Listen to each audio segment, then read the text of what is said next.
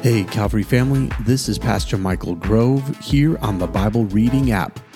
And today is January the 15th, and we are here in the Bible Reading Plan. We've been reading through a chapter a day, except for on the weekends, we have been reading a couple of Psalms and then a proverb. So yesterday we read 3 Psalms, today Proverbs chapter 2. My son, if you accept my words and store up my commands within you, turning your ear to wisdom and applying your heart to understanding.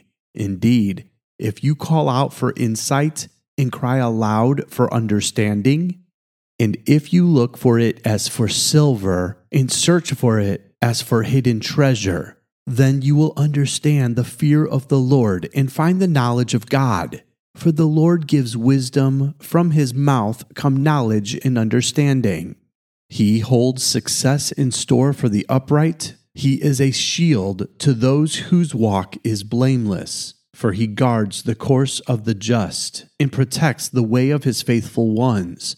Then you will understand what is right and just and fair, every good path. For wisdom will enter your heart, and knowledge will be pleasant to your soul. Discretion will protect you, and understanding will guard you.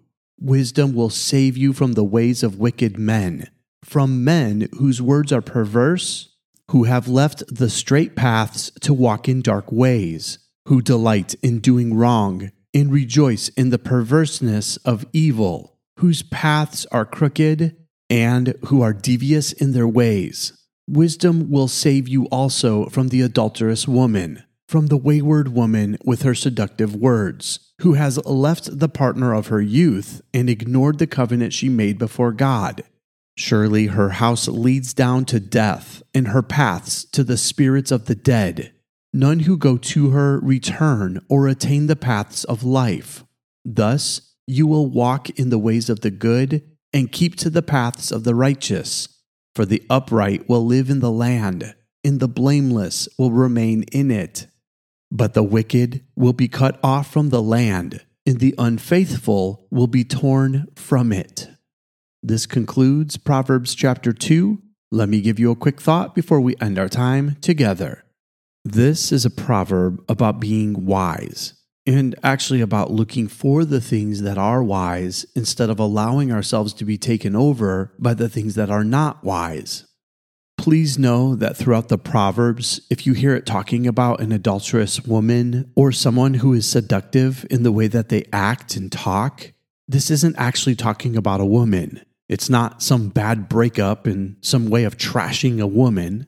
This is actually King Solomon's way of helping us understand how attractive wisdom really is, and at the same time, how much we can be drawn into a lack of wisdom. So he starts this by helping us understand that if we turn our ear towards wisdom, if we look for what is right, we will keep ourselves from getting into trouble. Why? Well, he gives us the answer. He says in verse 6 that the Lord is the one who gives wisdom. He says that from his mouth come knowledge and understanding. He holds success in store for the upright. It's God that gives wisdom. There's no other way for us to find wisdom. We can find truths, we can find things that we think are right, but wisdom, that comes from the discerning spirit of the Lord. Why? Well, because the only true source of truth is God. It has to be something objective, something that doesn't come from us or our circumstance or the things that we see and know. Truth has to come from something outside of ourselves. If it doesn't, then it's actually just our truth. And if you didn't know this, there's no such thing as our truth. There's only truth. So truth has to come from somewhere beside ourself. It has to come from something that is above us and beyond us. And so as believers, the only thing that we understand to be that way is God himself. So his words, his thoughts, his heart for us, those are all above us and beyond us. It's why Romans 12:2 tells us that God's plan is good and pleasing and perfect. Because it doesn't come from human thought. There's no way for us to just make it up. So Solomon is reminding us, chase after the Lord, because from him comes wisdom. He'll even give us knowledge and understanding. But it takes us saying, I want the wisdom of God. I want to have his knowledge, his understanding, his way of looking at things and doing things.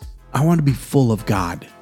So my prayer for you this week as we start out a new week, be full of God, that his blessings would fall out on you, that you would understand his hand in your life, that you would know his heart, and that the wisdom of God would bring you all knowledge and understanding. That's all the time we have left for today. I love you, and God bless.